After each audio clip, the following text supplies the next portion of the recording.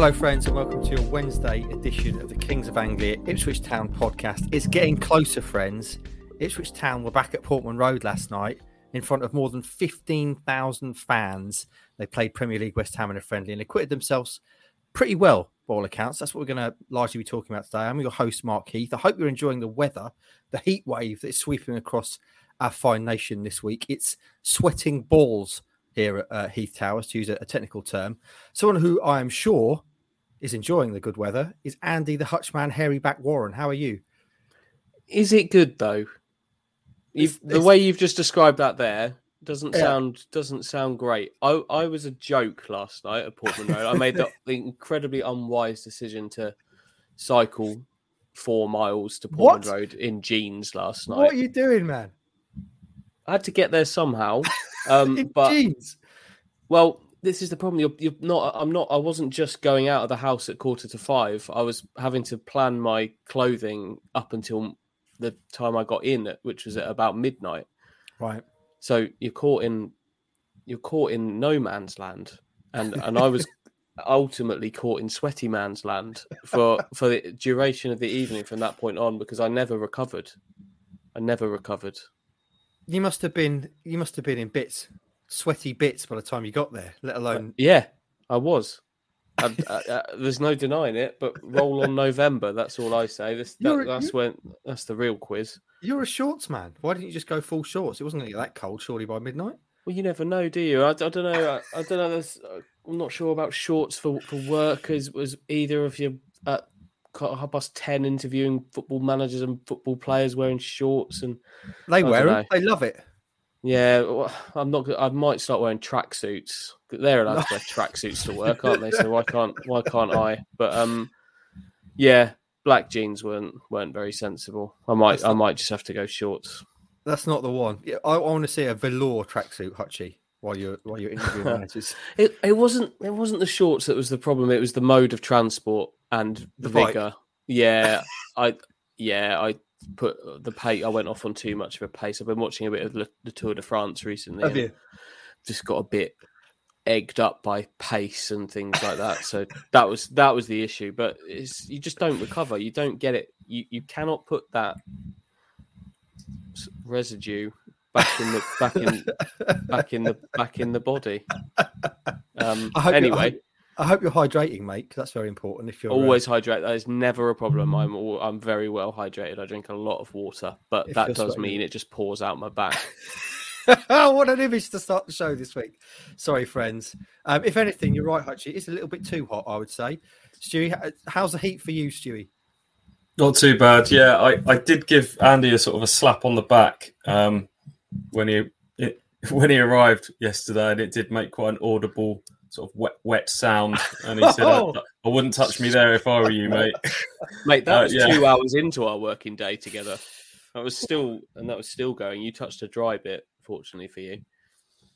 You wanna follow in my footsteps, mate, and wear a vest, little vest. No. No. Stewie could wear a vest now.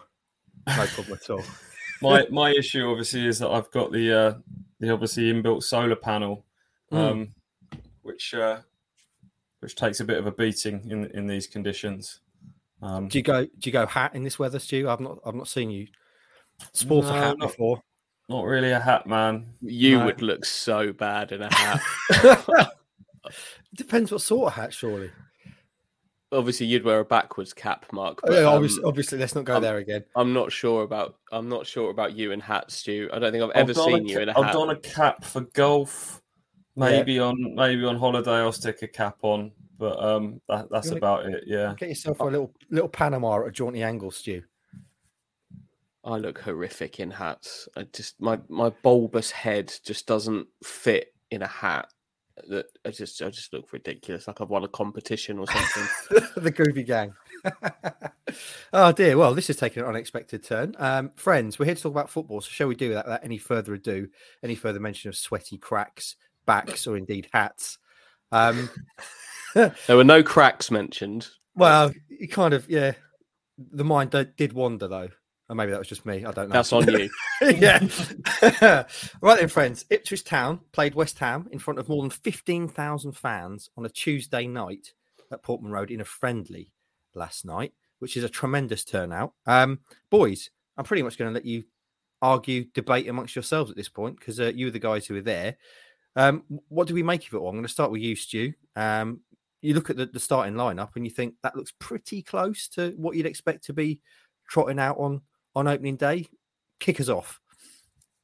Yeah, I think you could see probably 8 or 9 of those players starting against Bolton on July 30th, which is coming at us quite quickly.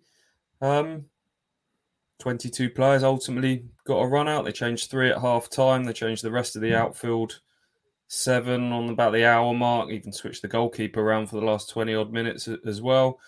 So ultimately it was a good cliche time, good run out, good fitness exercise, but I thought a really competitive game against decent West Ham side. It was a bit mix and match from them, but they had 5 or 6 bona fide first team players that were part of a West Ham team that were competing at the top end of the Premier League table last season, semi-finals of the Europa League, and Ipswich gave as good as they got throughout, bar a sort of 15-minute period at the back end of the first half after West Ham took the lead where it all went a bit flat.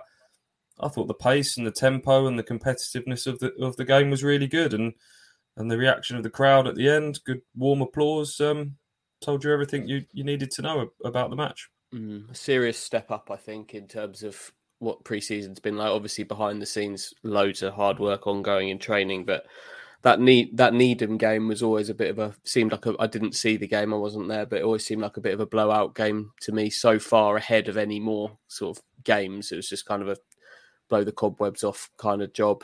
Training game at Arsenal, no doubt, had its positives, but I don't think it doesn't quite replicate a game in front of 15,000, does it, in a proper ground against a Premier League team that are seriously back at it. Obviously, they've got lots of players still to come back in, but West Ham have been busy so far. Yeah, thoroughly enjoyable. My first look at Ipswich this summer. And in many ways, some new faces, but it feels like kind of the same Ipswich that signed off at the end of last season to me in terms of the quality that they've got, what they're trying to do, how they're trying to do it. And that makes me feel fairly positive about it, to be honest, because I liked what they were doing by the end of last season, even if the results weren't quite what we were hoping for. Yeah, in terms of a return to the same old Ipswich at the end of last season, that included the formation, which obviously we were kind of speculating about. We saw a different look at Needham, but back to the 3-4-3, 3-4-2-1, whatever you want to call it, Stewie, last night. Yeah, I think that tells you everything about how much this team is built around Wes Burns' qualities. Burns obviously wasn't available at Needham, was given a bit of extended time off after playing for Wales at the back end of last season. But there was a few times Andy and I kept sort of turning to, have they switched back to a back 4 here? No, I don't think so. I think it's just temporary.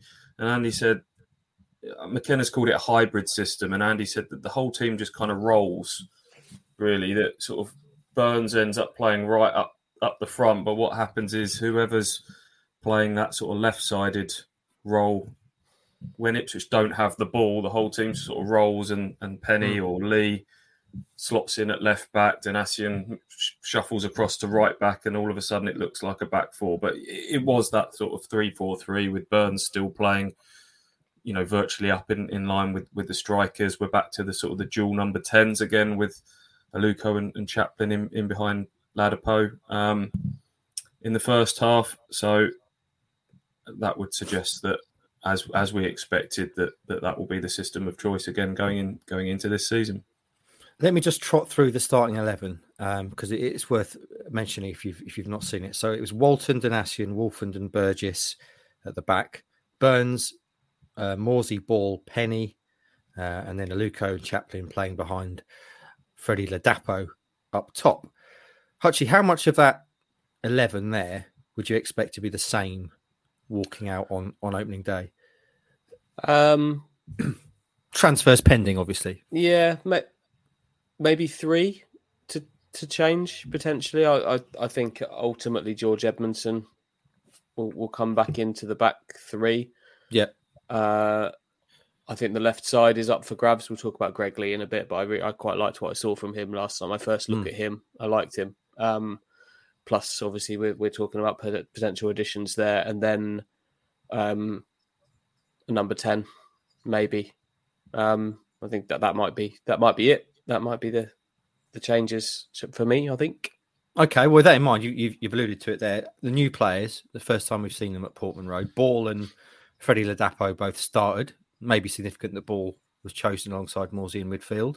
And we got to see Greg Lee and for the first time John Jules as well, didn't we, second half? What did you boys make of them, Hutchie, starting with you? I liked what I saw from all of them in patches. I think, Ball started due to sort of where he's at in kind of fitness stuff compared to Lee Evans. So yeah, true. I think that's probably explains that. But saying that as well, I think we've talked about him quite a lot recently. I could very easily see him start on opening day, and I liked him. As the teams were walking out, Stu just mentioned, if you just look at Ladapo and Ball in that little lineup, they just look bigger as a team. And Ball certainly brings that, but I like his touch too. He had a few nice little popped passes just to keep things ticking over and looked to be working okay with Morsey. Ladapo, I liked what I saw from him. I think I particularly like him where he's able to just kind of get in behind a little bit and then hold the ball up, which I like. Morsey did that on a few occasions. I saw Sam Morsey like trying to G him up and get him going, and we need more work rate from you up top, which is something we've heard from Rotherham, isn't it? But I liked what I saw from him as well. They were the two starters. Were they? Is that kind of what they were like at Needham, Stu? Sort of similar. Yeah, I guess so. As you've kind of said, the Needham game, there isn't a huge amount to take it away from that. That was a glorified training match. So this was the first time to see them in a proper environment. We got to see Freddie Ladapo open his legs a bit and show that sort of raw power that he's got. That don't giggle at that. Come on, you're better than that. I'm not. I'm really not. McKenna talked about his sort of pace and directness in behind when they were preparing to play Rotherham last season, and we saw a bit of that, notably in the first half when Sam Morsey who nicked the ball and sent him racing away from inside his own half, and he hit the post with the one-on-one when he reached the box, but ate up the ground pretty quick. There was a point in the second half where he I think he had about 10 yards to make up on Aaron Cresswell when the ball got kind of put into the corner, and he burnt past him and kept the ball alive. So he looks like someone that will give Ipswich a bit of a threat in behind. And then they had the luxury of replacing him with Caden Jackson in the second half. So if you're a tiring defender that's been dealing with Ladapo running in behind you constantly, and then Caden Jackson comes on, who's just as quick, if not quicker, that could break a few teams this season. I could see the potential for that. Talk to me about Greg Lee then, Hutchie. You said you like the look of him. He came on at half time, didn't he? Everything we've heard about him is that he sounds like he would be a good fit for this team. Super athletic, super dynamic, likes to bomb on and get forward. What did you make him on your first look at him last night? As advertised, really, as you've just described, kind of in control of himself, athletic, looked to play in the final third, kind of maybe a little more comfortable sort of playing intricate passes in the final third and linking with others in the final third than maybe Matt Penny is. Matt Penny, as we've discussed so many times, is actually a really good crosser of the ball if he can get the right moment. But in terms of kind of linking up and sort of bringing others into the game, maybe not quite so much. But I just like the look of Lee. It was only 45 minutes, so nothing to go mad about. But he just looks like a solid addition to the. Had a hand in the goal, didn't he? Had a hand in the goal. Nice little sort of clever pass inside, led to Harper's cross sort of looping up for Vincent Young to head home. Whipped in a really dangerous cross towards the end that had Aaron Cresswell sort of chesting the ball behind under pressure at the far post. So. Yeah, nice little early signs from Greg Lee, who replaced Penny at half time. Are we calling that an assist for the dream? Can I chalk that up? No. Fair enough. All right. Let's just finish off the new lads then before we talk about other stuff. Tyrese John Jules. We saw him for the first time as well. Came on, I think, for the last half hour or so. Stewie, what do you make of him? Because we've not really, you'd have seen the likes of the Dapo play before, but we've not seen really anything of John Jules before, have we? So what did you make of him? Yeah, first time that he's featured in pre-season. He has been out, I think, was it a quad injury that he picked up when he was on loan at Sheffield Wednesday that kind of cut that loan short in, when was that Ipswich played Sheffield Wednesday? January, February? Yeah, it might be as far back as January, actually. So he's been out a little while with a sort of a medium-term injury, late cameo last night, and not loads to go on, but I think Andy summed it up in our post-match video. Everything he tried to do was positive. He looked like someone, I was just watching in the warm-up beforehand, he looked like he had a nice bit of confidence about him, and clearly got a really sort of nice ball control. He's a link player, but he's also someone that just wants to, as soon as he gets the ball, wants to play forward and be positive and make something happen. So a nice early encouraging cameo for him.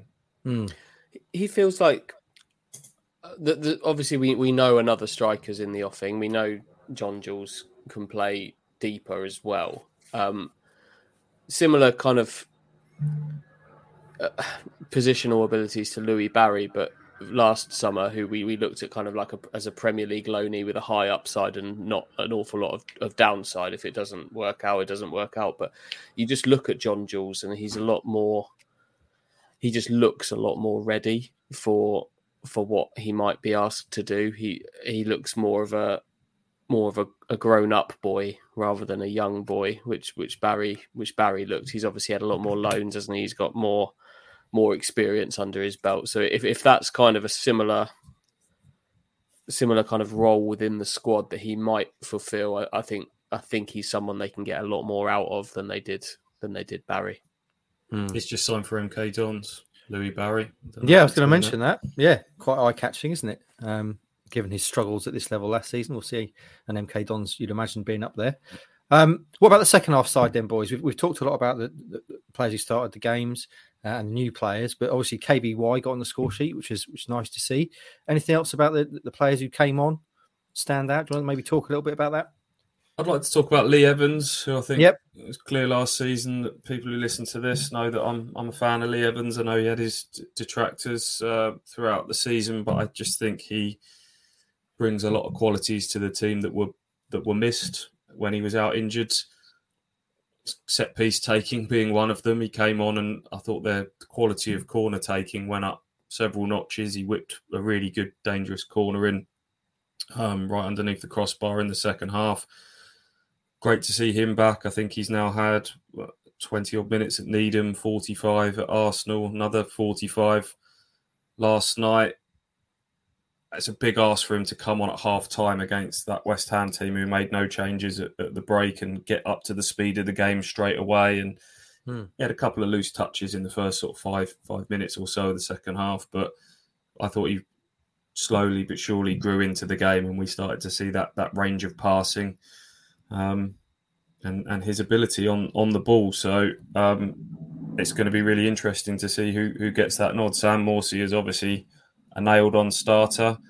Will it be Ball or Evans or maybe both? I can see a scenario where Kieran McKenna at some stage, whether it's at the start of the season or into the season, just goes, they're a really experienced trio, those three, and it becomes more of a traditional three-man midfield with Morsey kind of given the license to push on.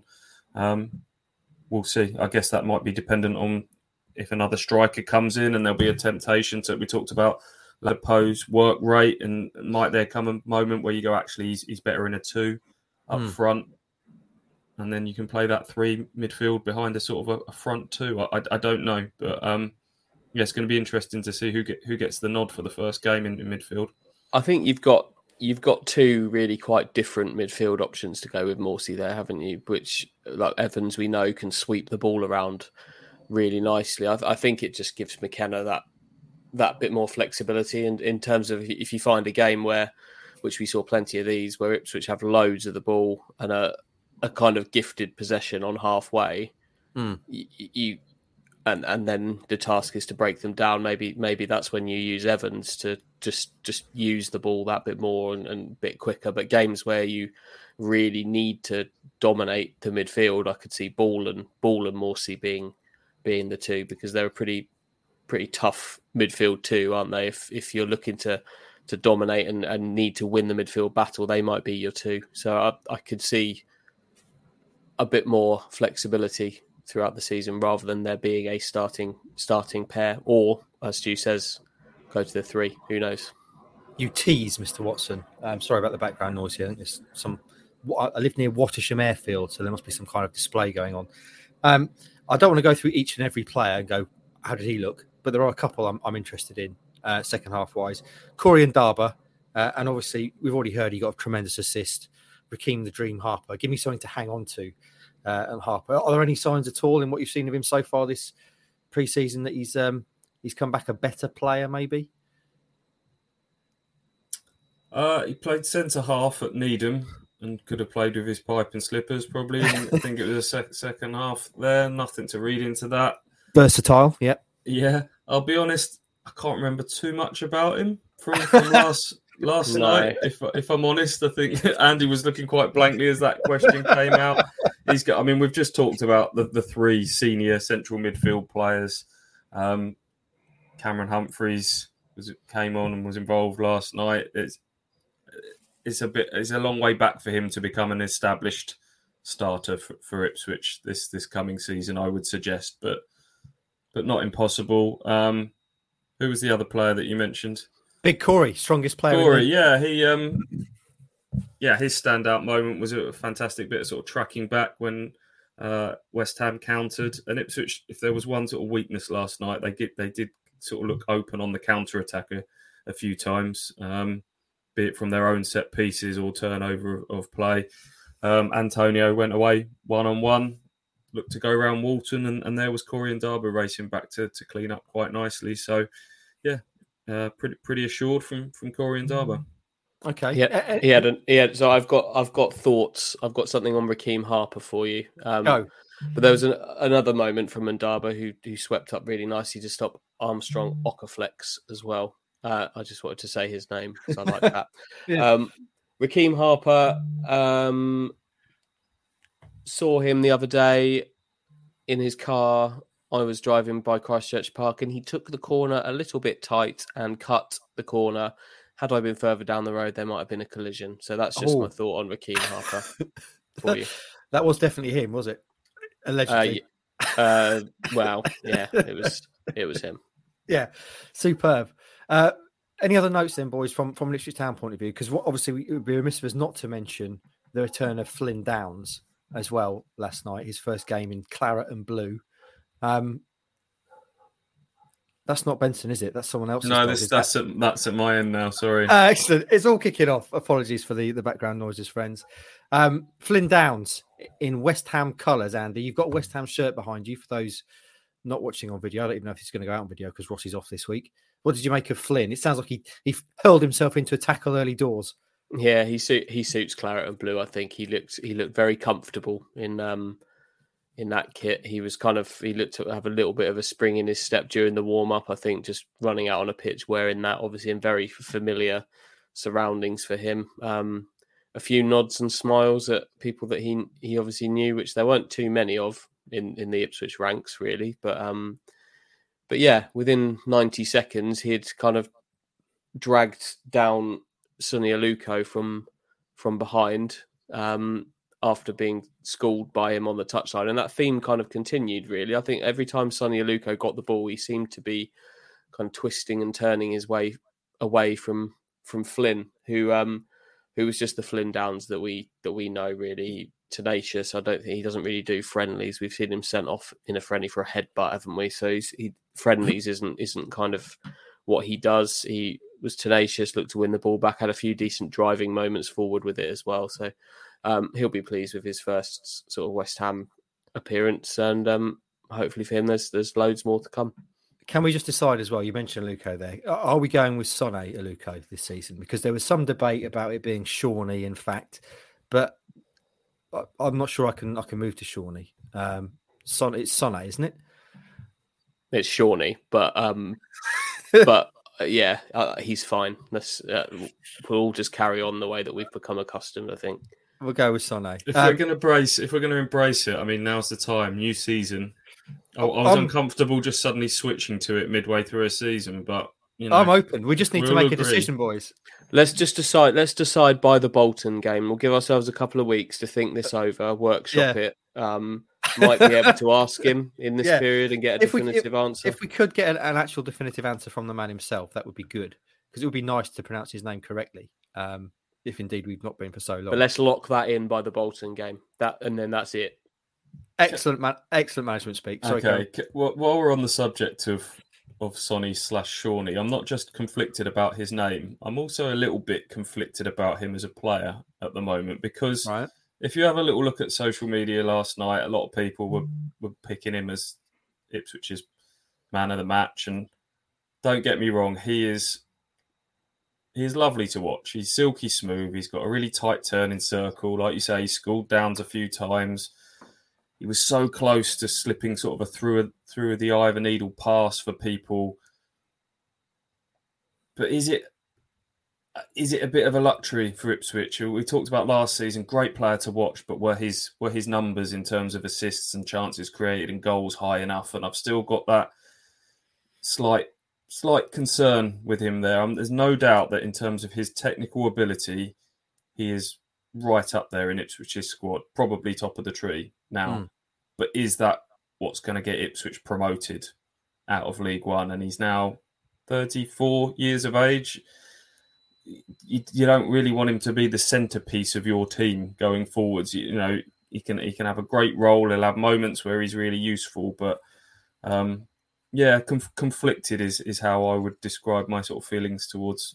Right now, if you look at it, it's that area of the pitch. Ipswich, you're looking for them to kind of tool up in the summer, aren't you? But they've actually regressed in what they've got in that area of the pitch, given that Selina's gone. I know Selina's almost has kind of split opinion in many ways about whether what he produces is enough for that position. And then if you look at what he produces compared to Aluko, there's a gap between them, isn't there? So we've talked about that position being an area for recruitment, and I think it absolutely has to be this summer, because I look at the team that they put out last night, and for all the solidity, I like the way they set up defensively. I think they've probably got the midfield sorted.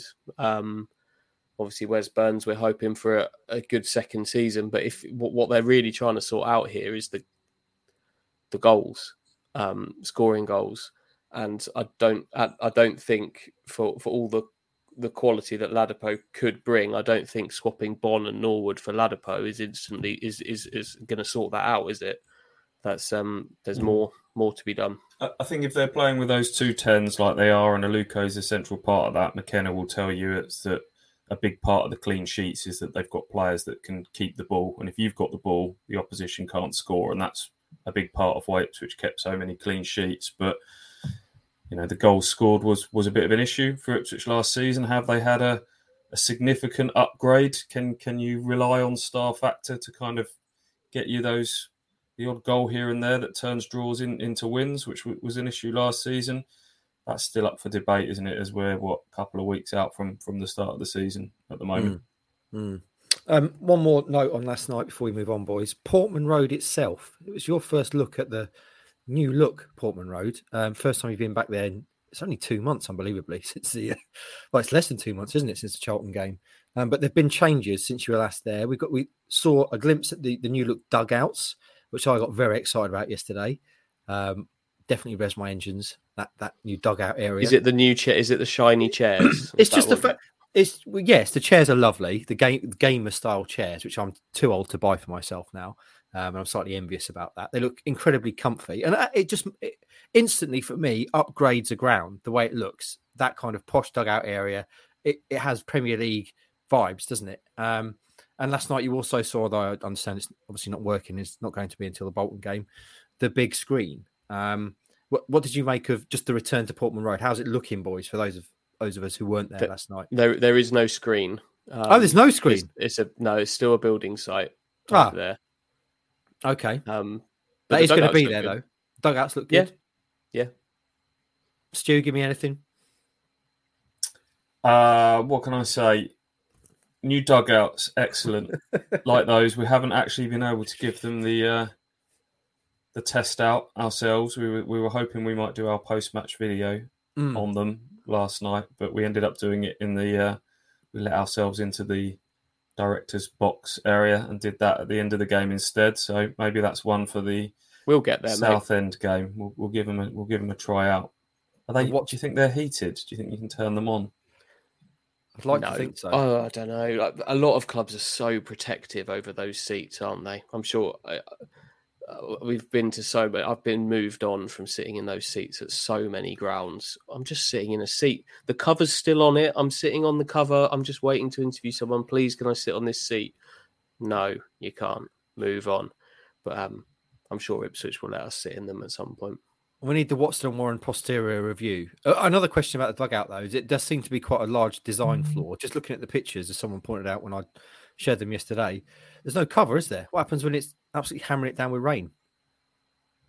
A lot of grounds don't have them. I guess you'd be hoping that the cover of the stand does the. It depends what way the rain's going, business though, for you. I suppose, yeah. We will see. Lots to look forward to. They'll be fine. They like a bit of rain anyway. They'll be all right. Yeah, but I am excited about them. So indulge me in that. And I would like to know if they're heated. That'd be tremendous. Should we move on, friends? Joe Pigott wasn't playing last night. One of two notable absentees. Khaled was being the other one who had a slight knock, I understand. But Joe Pigott's obviously more interesting because he's been linked to Portsmouth. Stu, you got a chance to speak to Kieran McKenna after the game. Do you want to bring us up to speed there?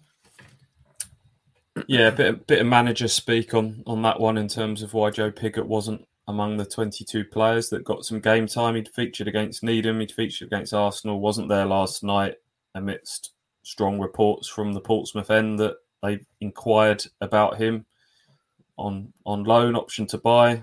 Our understanding is he is available for that sort of deal. I think Ipswich would be prepared to take the risk of loaning him to a potential League One rival after his frustrating season last year. We've talked about the striker options and their desire to get another one in the door. Not quite as advanced as I think it's been made out in other quarters, but nevertheless, there's every chance that Joe Pigott signs for Portsmouth. But Kieran McKenna's explanation last night that he is part of the squad at the moment, inverted commas, and as it stands, inverted commas, will be involved at the weekend. So I thought those two little comments spoke a lot about where we might be at with Joe Pigott. We've said since the start of the summer, haven't we, Hutchie, that probably that Pigott would move on. But if this particular move happens, he goes to Portsmouth, very much you'd imagine a promotion rival in the coming season. Is that a wise move for you? Yeah, I think I'm fine with it. I don't think Ipswich can be too picky. I don't know that there's some criteria here. One, Joe Pigott does not fit what Kieran McKenna's trying to do. So I think he was always going to be moved on.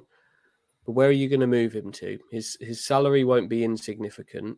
So you're going to want some of that back from wherever it goes. And there's only a certain sort of level of club that are going to be able to offer you something like that. And also kind of satisfy what Pigott wants as well. So I kind of think you haven't really got much of a choice here if you're looking to move him on. You can't kind of protect yourself from every club. But Ipswich will be confident that they can be a better team than Portsmouth this year. And you know what? If Portsmouth signing Joe Pigott removes an obstacle in trying to sign George Hurst for Ipswich, who obviously was on loan at Portsmouth last season, I'm sure they would absolutely love to have him back. Ipswich will have competition from various places for him, I'm sure. But if that removes an obstacle for a player that they see as being a better fit and a better player for them than Pigott, then so be it. But yeah, I don't think I'd have a massive problem with this game. He wouldn't be able to play against Ipswich if he was on loan anyway. So you're not going to be directly coming up against him. So no, it wouldn't really worry me, I don't think. In terms of incoming, Stu, there was again, you spoke to Kieran about that last night. George Hurst is a name that won't go away. Any updates there from the boss, as it were? Not massively. The usual sort of vague. We're working hard behind the scenes, and we're in that sort of, as we've discussed, that sort of little lull period where you can do. They've done some frees and loans in the early part of the transfer window. Now you're waiting for the chain reaction to happen. We talked about Hurst and Leif Davis at Leeds, who are part of Premier League squads that are away on tours and stuff like that at the moment. So it's just a bit of a waiting game on those. But to be honest, there's no point rattling off a load of names to a manager at this. Are you interested in Davis? Are you interested in Hurst? Because as I've just sort of outlined with the comments on Pigott, you get the sort of politician's answer. I'm not going to talk about another club's player. It's disrespectful to talk about them. You just get it's a bit of a silly dance that we have to play, but they are two players that Ipswich are interested in. They're up against championship competition for George Hurst. I think it's the way that sort of Portsmouth are talking. I think they're probably resigned to the fact that they're probably not going to be able to get him back. Whether Ipswich can get him, I don't know, but there will be other targets. I've mentioned the two players that we're aware of that are big targets, but they'll have some other plates spinning in both of those positions for sure. It'll be a slight potential wrinkle in anything for Leif Davis as well. I don't know if you guys have seen this morning, but Leeds' kind of starting left back has been ruled. It's got out for a couple of months with an injury, Junior Firpo. So that's not that I think Leeds will necessarily be hanging their hat on Leif Davis to come in and be their starter, but it might just be another little wrinkle in what was already a fairly difficult deal anyway. Yeah, I see Davis, I think, is the only left back on their tour, isn't he, to Australia, Leeds. So we'll see what happens there. Jesse Marsh saying that he really likes him as a player. Whether or not he'll like him enough to start him in the Premier League, I don't know. We'll see. In terms of manager speak, Stewie, you've spoken about that there, the language of managers. We have to talk about something that came out this week from QPR. Reference Macaulay Bonne. On the back of your exclusive chat with Macaulay, which went out last week and we spoke about on last week's pod, QPR boss Michael Beale has said that he's had a chat with Macaulay, a clear the air chat, as we call it in the trade, and he's basically said that Macaulay's claimed he was misquoted and he does want to be here. And the journo, that's you, Watson, you liar and cheat and charlatan, left out all the quotes about how much he loves QPR. It's only fair that we discuss that in this forum, Stewie. So I'll leave it entirely up to you what you want to say. Go for it. Sensitive situation, this one, isn't it? I think maybe as a younger man, I might have come out swinging and fighting my corner a little bit more on this one, and but I think I'll probably choose to say I think most sensible-minded people can use their common sense as to what's occurred here. The first thing I'll say is that there is a line of quotes in there about, maybe it will still happen for me at QPR, and there's a real buzz about the place under Michael Beale. That was the extent of what Macaulay said about that situation. It's it was over 4 pages in the newspapers, about 3,000 plus words there. I think you've got a decent flavour of where Macaulay Bonne's head is at from that article. It's probably made for a very awkward conversation when that went to print. And then gets hooked in by the manager. So I haven't managed to catch up with Macaulay since those comments from Bill, but I wouldn't blame Macaulay if he had to do a little bit of backtracking with his manager, and I certainly don't blame Michael Beale for trying to kind of take control of the narrative for his own perspective in front of QPR fans. But I'd like to think that listeners to this podcast wouldn't be sort of questioning the integrity of the interview and what was included. Very diplomatic. This is why you can't get a blue tick though on Twitter, isn't it, Hutchie? You're a complete. What's it like working with such a charlatan? Journo. That's never a positive term for someone, is it? No. Yeah, it doesn't surprise me with Watson, if I'm honest. But, it's quite an extravagant misquote isn't it? To string out over 3,500 words of misquoting. Is quite extravagant. But I think, in all seriousness, I think everybody associated with Ipswich knows Macaulay Bonne and his love for Ipswich Town. So, football is what it is. Michael Bill, Macaulay, it says you thought about getting an Ipswich Town tattoo on your holiday this summer. No, I said QPR gaffer, QPR tattoo. We were talking about shorthand the other week on here, weren't we? And you said that your shorthand isn't quite what it was, Stu. So was that Damning. the issue here? Damning. It was just all down to the shorthand circuitry. Just makes it up, mate. I see you in court, Bill. Right then, friends, we're coming to the end of the podcast. We've got about 5 minutes left in the run time. Boys, is there anything else you want to discuss? Anything that's caught your eye? You've mentioned Louis Barry moving to MK Dons. Stu, you're monitoring all the big moves in League One, keeping updating. Is there anything that's caught your eye in that respect? I need to do a bit of an update on that today. Derby have signed another, haven't they? Or they're close to signing, I think, James Collins, a striker. I like him, Stu. I think he's a good. I've always liked him. He's a good player. I think he'd score a bucket load in League One in the right team. Got a lot of experience in that squad at the moment. Whether they can pull it all together, whether age goes against them, I don't know. But yeah, interesting what's happening there. Got a couple of things to discuss from last night. I know Andy wants to talk about squad numbers at some stage. I'll put that across to him. But I've got a bit of an update on a long-running discussion from the KOA pod, food at Portman Road. They've upped their game. Have they? They've upped their game, yeah. We turned up last night. There was all these silver serving trays, each one sort of laden with rice and chili con carne. And in the press room? Yeah, so I want to say thank you to press officer Marcus Nash, who was very quick to come over to us and say when he was in the process of getting the job about a year ago, he was doing a bit of listening in to various Ipswich Town podcasts, and it stuck with him. Mike Bacon's comments about MASH and the food offerings, and he vowed that if he got the job, he was going to sort it out for us, and sort it out he has. So thank you, Marcus. That went down an absolute treat. Not just sort of a bar laden with chili choices, but a little tortilla chip station as well. Oh. A few meters away with some chips there, some cheese, some sour cream. That's what makes a meal, in my opinion. Sure, give me a good a little side piece. Always have a little side piece on the go. Sure. That's a piece of advice from me. That served me well. But you can produce a really nice homely chili, which is exactly what they did, but you can take it to the next level with some side piece action, and that's exactly what they did. Hutchie and his side pieces. What are you like, honestly? Exactly. Nice fresh lick of paint in the press room as well. Removed some of the completely out of place motivational posters that were up in there. I think there was one up there that said "Dare," had a picture of an eagle on it, and it just said "Dare to soar."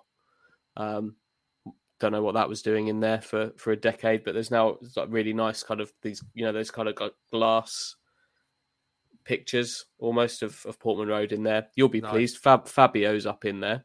Is he? In the press room in all of the pictures from his kit launch of the away kit. He's up on the press room wall as well. So this is the best news I've had for quite some time, boys. So the food stepped up. We've got a picture of Fabio Wardley. And also, I note from people talking about the fans last night, San Miguel on tap at Ipswich Town now. I don't know if you can verify this, but that, for me, has got to be a major step forward. I mean, Ashton's talked when he came, didn't he, about making sure the food was right and the beer was cold.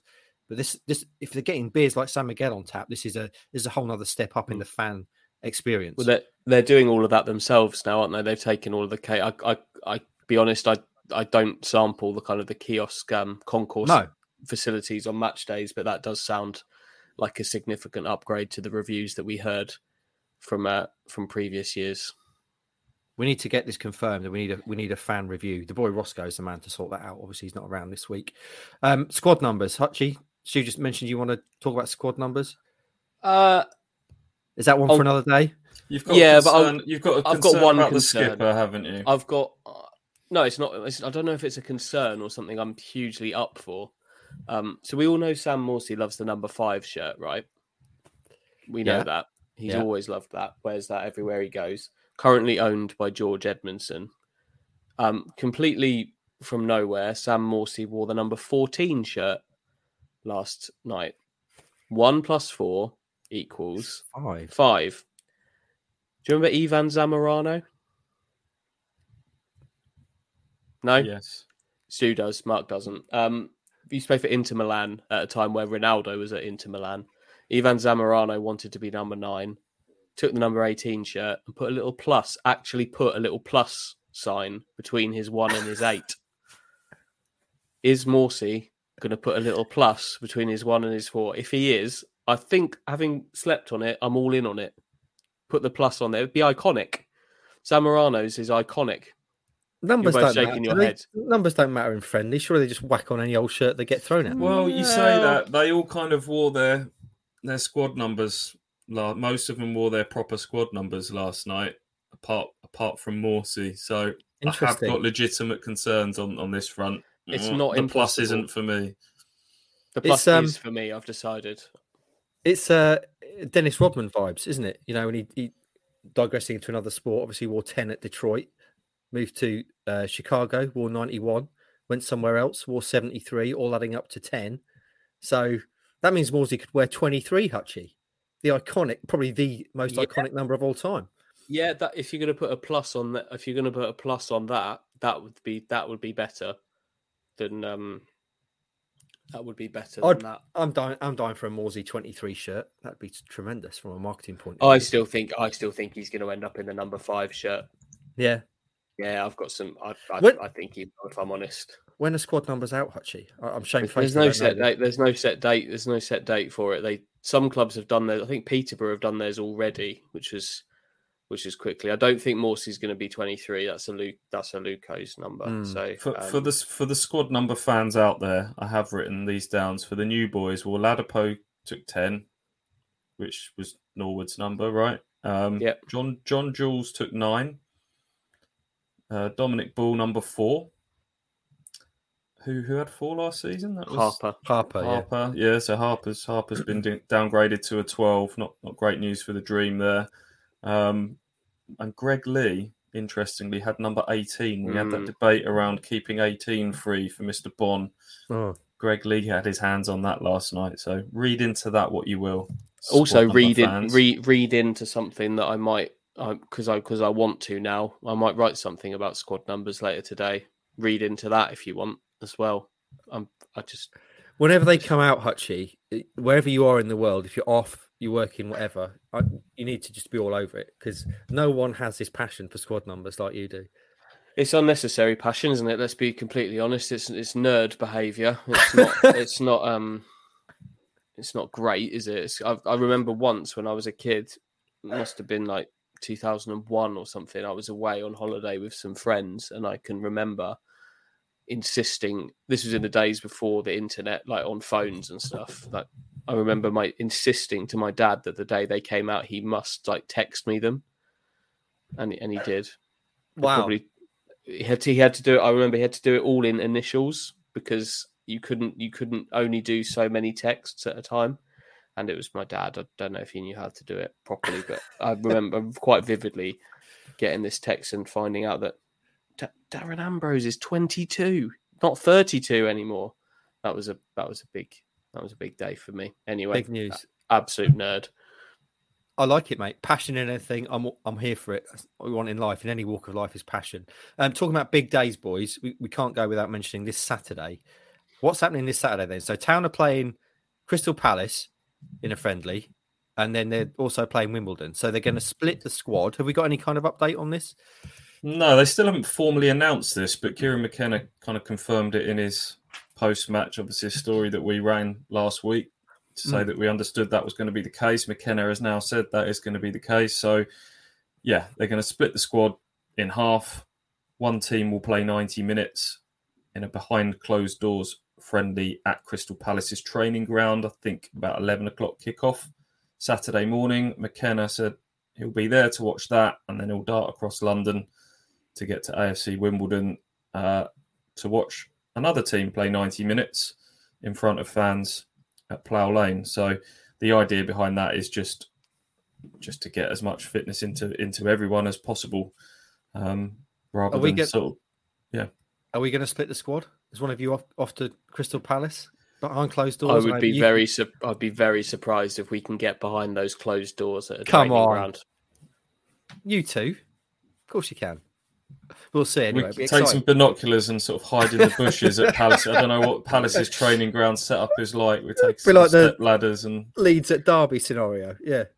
Palace, like at proper Crystal Palace, are away. I think they're in the Far East at the moment on a pre-season tour. So that's going to be like a young Palace team, and I think the Ipswich team will be kind of representative of that. Yeah, I think it's going to be interesting because clearly they're going to send a stronger squad to play in front of paying fans at Wimbledon. You can start to read a little bit into, it'll probably be made clear to them, this isn't a punishment if you're going to the Palace game, or, you're very much in my plans, but I think you'll get if you go into Palace, you've probably got a decent indication that your starting spot for Bolton is unlikely. Oh, Raheem's going to be at Palace, isn't he, boys? I think there's every chance that Raheem. Are you still holding on to this? I should stop it. We had actually a message via the. I'll see if I can bring it up while we talk about it, because there was someone saying basically that you've got to stop giving players nicknames because it's just cursing them. Let me see if I can get it.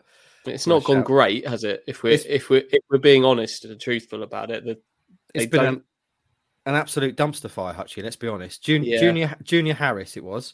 I have a theory why players aren't making the cut at ITFC, and it's not Ross's fault for keep using the good old moniker. It's all Heath's fault for nicknaming players as soon as this happens.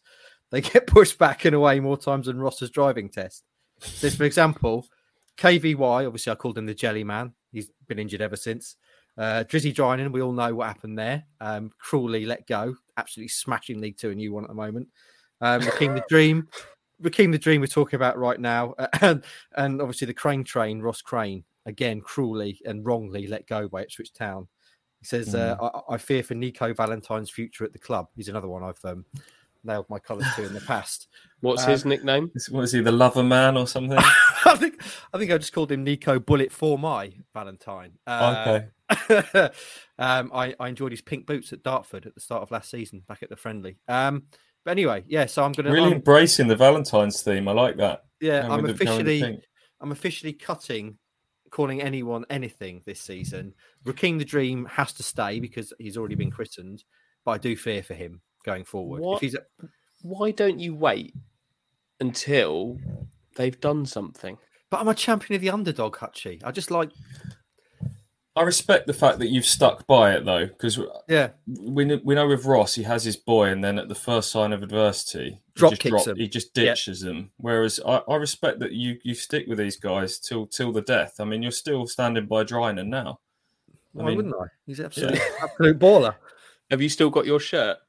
I have, mate. Yeah, it's up in the office. I'll see if I can rotate my my computer, which is where everything falls apart now. Oh. Another classic Ross Ross moment there. What is all that on your bed? This is various. That's a fan I made this morning. That's the winter tog duvet. There's some various things from Amazon there, which I've yet to deal with. That's a teddy bear I bought Liz when we first started going out, which has been with us for 22 years, called Barnabas, if you're asking. So there you go. And that's a look inside the Heath Towers Nerve Centre. And there we go. Sorry, mate, carry on. I've got a cat on my spare bed. Can you see him there? I can, yeah. He's looking very relaxed, old tiger. He's incredibly relaxed. He is embracing the heat, just lying around, relaxing. He's got no cares in the world, that kid. Cats have the best lives, don't they? They just do whatever the F they want, cats. Got to admire that. Right then, friends. We've now managed to do an extra 15 minutes on squad numbers and various things since we started to wrap up. Any other business, friends? I think we've covered everything there, have we? No other business. No other business. Superb. Just then, your usual reminder to support our sponsor, Manscaped. Use the code COA at manscaped.com for 20% off and free delivery. And also, please follow us across all our social medias. YouTube, it's Kings of Anglia on YouTube, Facebook, Instagram, and Twitter. And also, please, friends, leave us a 5-star review on iTunes, because we've not had many of those recently. We've had a couple. It's always nice to get some reviews, shout us out. It's great to get feedback from the KOA army. Hope you enjoyed the show today, friends. Enjoy the rest of your week. Remember to keep drinking water. Always get a side piece, as Hutchie and we will speak to you next time.